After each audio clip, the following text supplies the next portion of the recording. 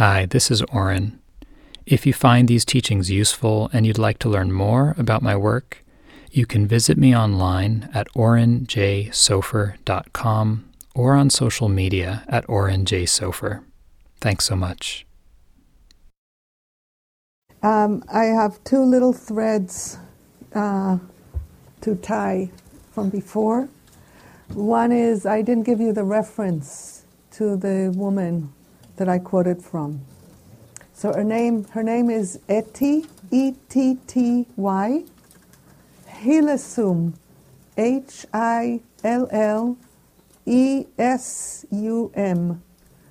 And there are two things out. One is things that was published as early as the 80s when they found her papers, and that is excerpts, and it's called An Interrupted Life.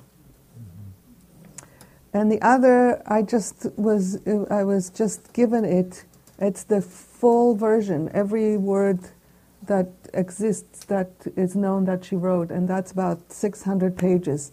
I haven't read it yet, I just got it, and I'm really excited to have a more granular window into her journey. But both of these are available. What's the title of the second? Don't remember. But I think if you Google Etty Hillesum, it will all come to you. Google brings it all to you. The second piece is I was told that it could sound like I was making a judgment about anger. And so I want to say that I don't have any judgment about anger. The only thing I have about anger is that I haven't seen it work well for anyone to get what they want. So I also don't believe in suppressing anger. I think suppressing anger is probably worse than acting it out, because it stores the energy and it creates unhealth. What I'm interested in is engaging with the anger to get information. Learn from my anger about what is truly important for me and get to a deeper layer of opening to myself to understand myself through understanding my experience of anger. But anger is a whole workshop in and of itself, so I don't really want to take the time. I just wanted to clarify in case anybody thought that I was implying that anger was wrong. I do not. I think those are all the threads from before. So the piece that we're going to look at next in this journey is the piece about, it's kind of like so obvious that I think we don't look at it, which is unfreedom comes up when our needs are not met. It doesn't come up when our needs are met. When our needs are met, we are usually in a flow. So if we want to increase inner freedom, we need to inquire into what happens when our needs are not met. Does that make sense? It took me a while to realize, it's very easy to be nonviolent, to be compassionate, to be collaborative, when everybody does exactly what I want all the time. So the true test of any practice is when life isn't working. When life isn't working, how do I respond to it? So that's the kind of like the foundation of any look at inner freedom, is what do I do when my needs are not met? And part of the tragedy is that in the way that we've set up the world, the process of birth is moving for the most part.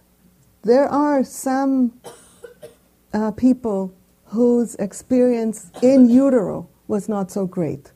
But that's a small portion. For the most part, we move from an environment that is completely designed to attend to our needs. Physiologically, at the cellular level, it's designed to attend to our needs. We move from that, thrown into an environment that isn't. Modern child rearing, it's now starting to turn around, thank God, but modern child rearing practices are frightening to me because what used to be the case, and I imagine that that's true for most people in this room, is we were born and taken away from our mother, almost instantaneously. How many people here had that experience of being born and taken away right away? Yeah. So it's not what we are designed by nature to receive when we're born. We're not designed to be alone for a very long time. In many cultures, people are just never alone. That's just one example of a way in which our needs are not met. So because most of us live in societies and structures in which that are not designed to meet human needs, we have too much of the experience of unmet needs, meaning we all carry some version of trauma. That makes it very hard to tolerate unmet needs. And our ability to have choice requires us to increase our tolerance for unmet needs. Is this making sense? Does anybody want to ask or anything about this? It's kind of like, to me, a very deep understanding that is really hard to digest because it's painful. It's a painful reality. We don't have enough stored well-being in us to be able to tolerate life well. And it ain't going to get better as we go through life, for the most part. It's part of why when we fall in love, there's something so magical and wonderful. Because there is a period that recreates the experience of I matter, my needs matter, I am loved, I'm cared about. My needs are going to get met, finally. So there's a reason why it is so overwhelmingly satisfying. And we can't build our life on falling in love all the time. So, given this, I put a lot of capital into learning to be at peace with unmet needs. And that's what the practice that I'm about to do with you is designed for. Anything you want to add at this point?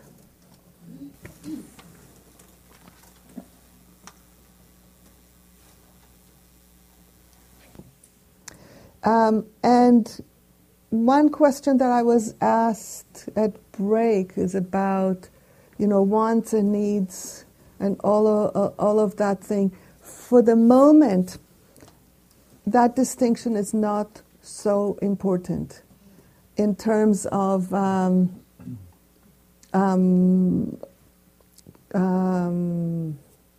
anyway, I can't finish that sentence. I'll start another one. What is important for me is just to understand that there is what I want and why I want it. And the deeper I get into why I want something, the closer I get to freedom. Because that will take me to a deeper need or a deeper want, deeper and deeper and deeper, until I find something that's a bedrock. And on that I can stand to gain freedom. That's the very kind of telegraphic version of the practice. I'd like to know if there are any questions or comments in this point before starting a practice.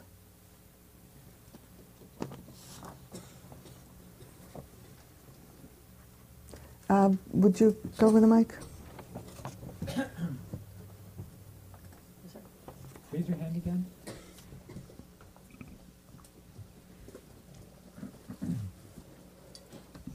Thank you. I just have one request to ask you, actually. If you can sometimes give examples, even if it sounds a little... Sure. When you say good things that really hit the notes, or the right notes, so if you could give some, even like quick examples, that would be great. Do you have something that you want an example for? Like when you said, when you, like, knowing what you want and why you want it. Okay. This is exactly what the practice that we're about to do is going to be. Great. But if you want an example, let's say I want a new car. Very simple thing, okay? There could be many different reasons why I want the car. A bunch of needs that the new car might meet. Do you see that? Mm-hmm. Can you name any? Yeah, to me that sounds, that's a good example. But I could think of also a lot of stuff that you know what you wanted, but doesn't get you closer to freedom. Can you give me, how about you give me the example then? And How maybe- much time do you have? I'm serious because if we work through an example of yours, it will benefit everyone.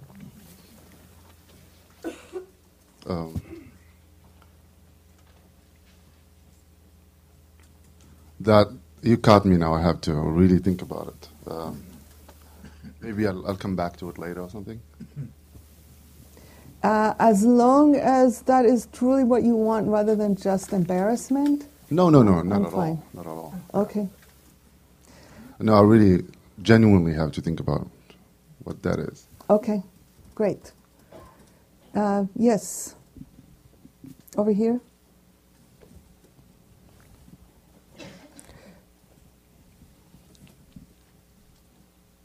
I understand, and I'm looking forward to the practice of peeling down the onion of our wants. Mm-hmm.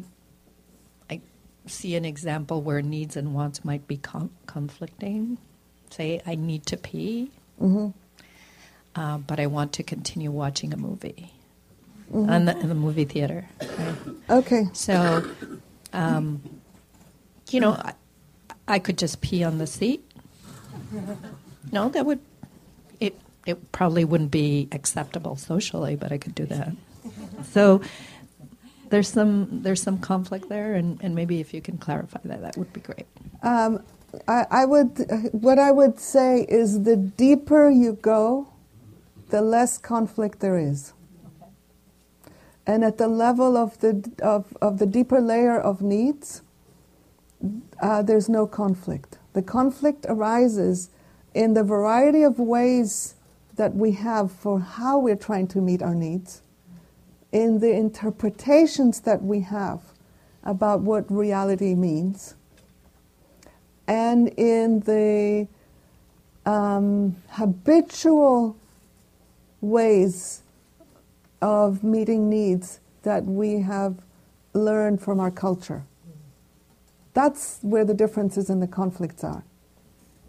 The how rather than the what. It's not even exactly the how or the what. It's the stories about it. Okay.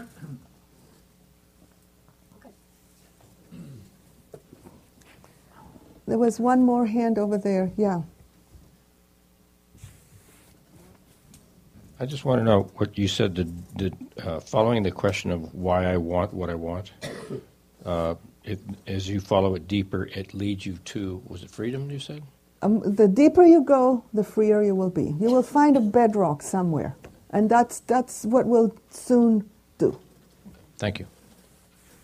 So I'm ready to start. So the first thing that I would like you to do is to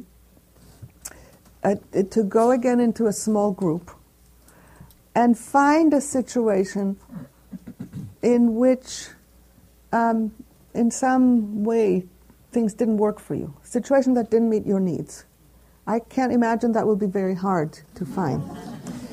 But I'd like you to find something that is a singular moment, not kind of like a deep, long-standing pattern. So, for example, the situation that you shared about the bathroom, I wouldn't choose that because it's too involved and too big.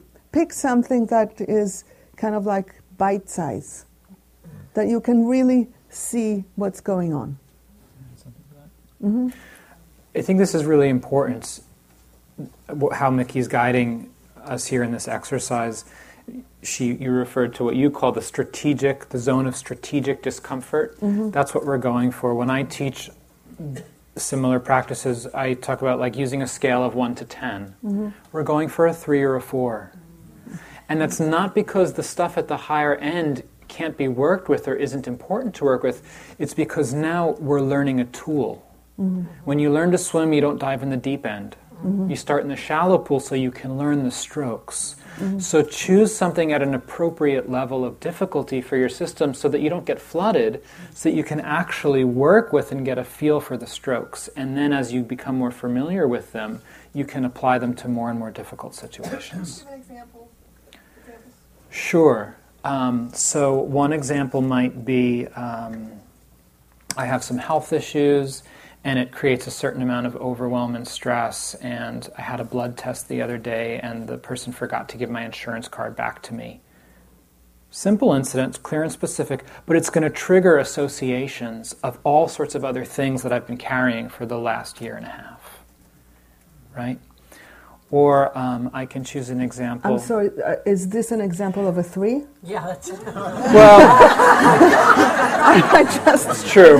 That's maybe not the best example because in the moment maybe that's a 3. Like it didn't blow me out of the water. Like a larger. I wasn't actually trying to be funny. No, I know. Confused. It was one? confusing. I thought it was Yes. a not example. Yeah. Maybe an example would be a conversation I have with a family member where they get angry at me for something and I got triggered. It was a specific incident, but it brought up the whole history of the relationship, and we didn't talk for a couple months. My need. So what's that? Is that a 3 or a 10? That's a 10. That's a 10. That's a 9 or a 10, right? So my need for respect wasn't met. My need for understanding wasn't met. But I'm not going to use that as the first time to going into something. I'm going to want to use an example where... There is something behind this funny thing that is a truth that I want to name, which is the most charged, powerful session that I ever had with a couple. Started in this way. He likes to hang the kitchen towel on his shoulder while cooking, and she likes to hang it back on the hook when she doesn't use it. Does it get more of a 1 or a 0 than that? Their entire relationship was inscribed in this difference. So there is a way in which everything is a 10. But maybe a clue is pick something that has the least amount of associations with other things that you can think of. How's that? Yeah. I mean, I think the insurance card thing could be an example because even though it has associations, I'm able to recognize, like, it's just annoying. Now I've got to, like, call the insurance company and get another card and that sort of thing. So my need for consistency and reliability, keeping agreements, weren't met. And I feel frustrated and annoyed about that, right? Yeah, so that might be a 3. Okay. So the first thing that I'm going to ask you to do in a group is to identify the situation. The second thing is to think of anything that you would want during that moment. Anything that you would want. There's obviously a lot of things that happened that you didn't want, but what you would want instead. So in the example with the insurance card, you're on your way, but you already left and you discovered that it's... So I would have wanted them to have returned my phone call and mailed me my insurance card. Yeah. Simple. You get it? It's like what you want. There is extraordinary power in doing just that. If you never do anything else except convert what you don't want to what you do want, it will already make a difference. If you do it consistently throughout the day and throughout your life, it will make a difference. We'll take it further, but this is the first move. Now, why is that powerful? It's powerful because it creates movement. If I am continually looping in all the things that are not working, then I'm not going anywhere. But if I know what I want, there is movement, there is direction to that, there's possibility. I just read a quote from the last Lubavitcher rabbi who died close to 20 years ago, I think. And he said, if there is something that is not working in the world and you know what it is and you have some ideas about what to do about it, then it's probably a piece of the world that was left incomplete by God for you to repair. If, on the other hand, you're only seeing what isn't working, then it's probably you who needs to be repaired. Really, I loved the kind of like the sharp line that draws for me in my map as a change agent. If I don't have an idea about how to fix something, it's probably I need to do some inner work. Okay, so that's all I'm asking you to do in your small group. Yeah. Should I have a microphone? Please, yes, thank you.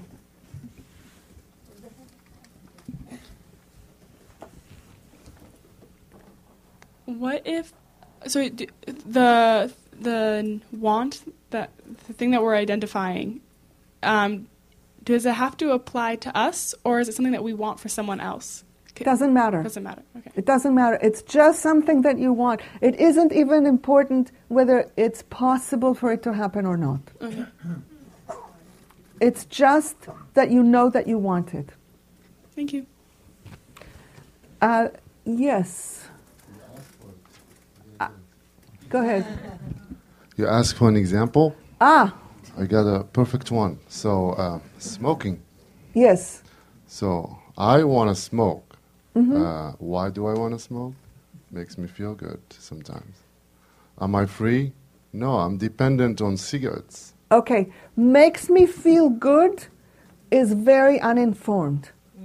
When you start inquiring into what kind of good, how it makes you feel good. I'll tell you a real life story. Someone came to a workshop that my sister did. She lives in Israel. And he came to a 2-hour workshop. And he got it that everything that we do is an attempt to meet needs. And on his way home, he was driving, he was asking himself, okay, that must apply to me smoking.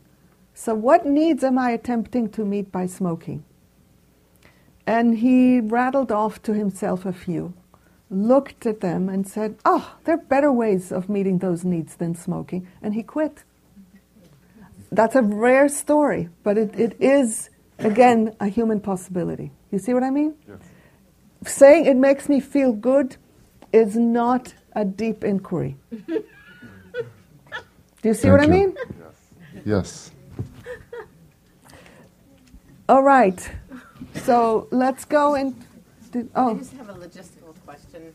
In our groups, is it just one situation of like we? No, pick each one, person picks pick your own situation. So try to keep the groups to no more than 3. question? Yeah. Sorry, I hate to disagree with you, but like. Why do you hate it? But like when you said inquiring as to what is behind the need, right? Saying that like it feels good to me sounds like a really good reason why I want to do something, right? And it seems totally valid to me as well. Like for example, like I'm gay, right? I like having sex with men, not women. Why do I do it? Because it feels good. Okay, but you don't have a conflicted relationship with it. Right. Okay, I'm not sure if I follow. He has a conflicted relationship with smoking. Okay. So it makes him feel good, but he also feels unfree, and he knows it's not good for his health. So if he wants to have freedom, he needs to go deeper. This is not an issue for you, being gay. At least, I hope so. You don't know me that well. Okay, thank you. Is that clarifying? Yeah. The other thing is just to, if we stop there, it makes me feel good. Maybe in a situation where it's not conflicted for you, or there might not be an issue. But if you take that and apply that to other situations, right, then we can be causing harm. If we're not actually in tune with the other needs we have and the needs of others around us, is like, well, this makes me feel good. Right? We're not going to take that as a rule of thumb for how we live in our life.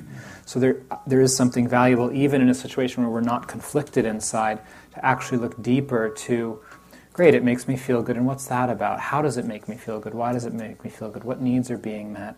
So that we see that the needs for intimacy, for love, for connection, for pleasure, that's another layer of feels good. Yes. Thanks. All right. So let's go into your groups. And by the way, if you prefer to do it on your own in silent reflection, you're welcome to do that, or in writing. But if it's easier to articulate it and name it verbally, then go into a group. Just make sure it's no more than 3 people, because we're going to take. So a situation where your need wasn't met, where something didn't go the way you wanted it. And you don't have to name a need. No. Like Oren named what needs of his were not met. You're not at all expected or asked to do that. Just what you wanted. What didn't work, and what's something that you wanted about that. Thank you for listening. To learn how you can support the teachers and Dharma Seed, please visit dharmaseed.org/donate.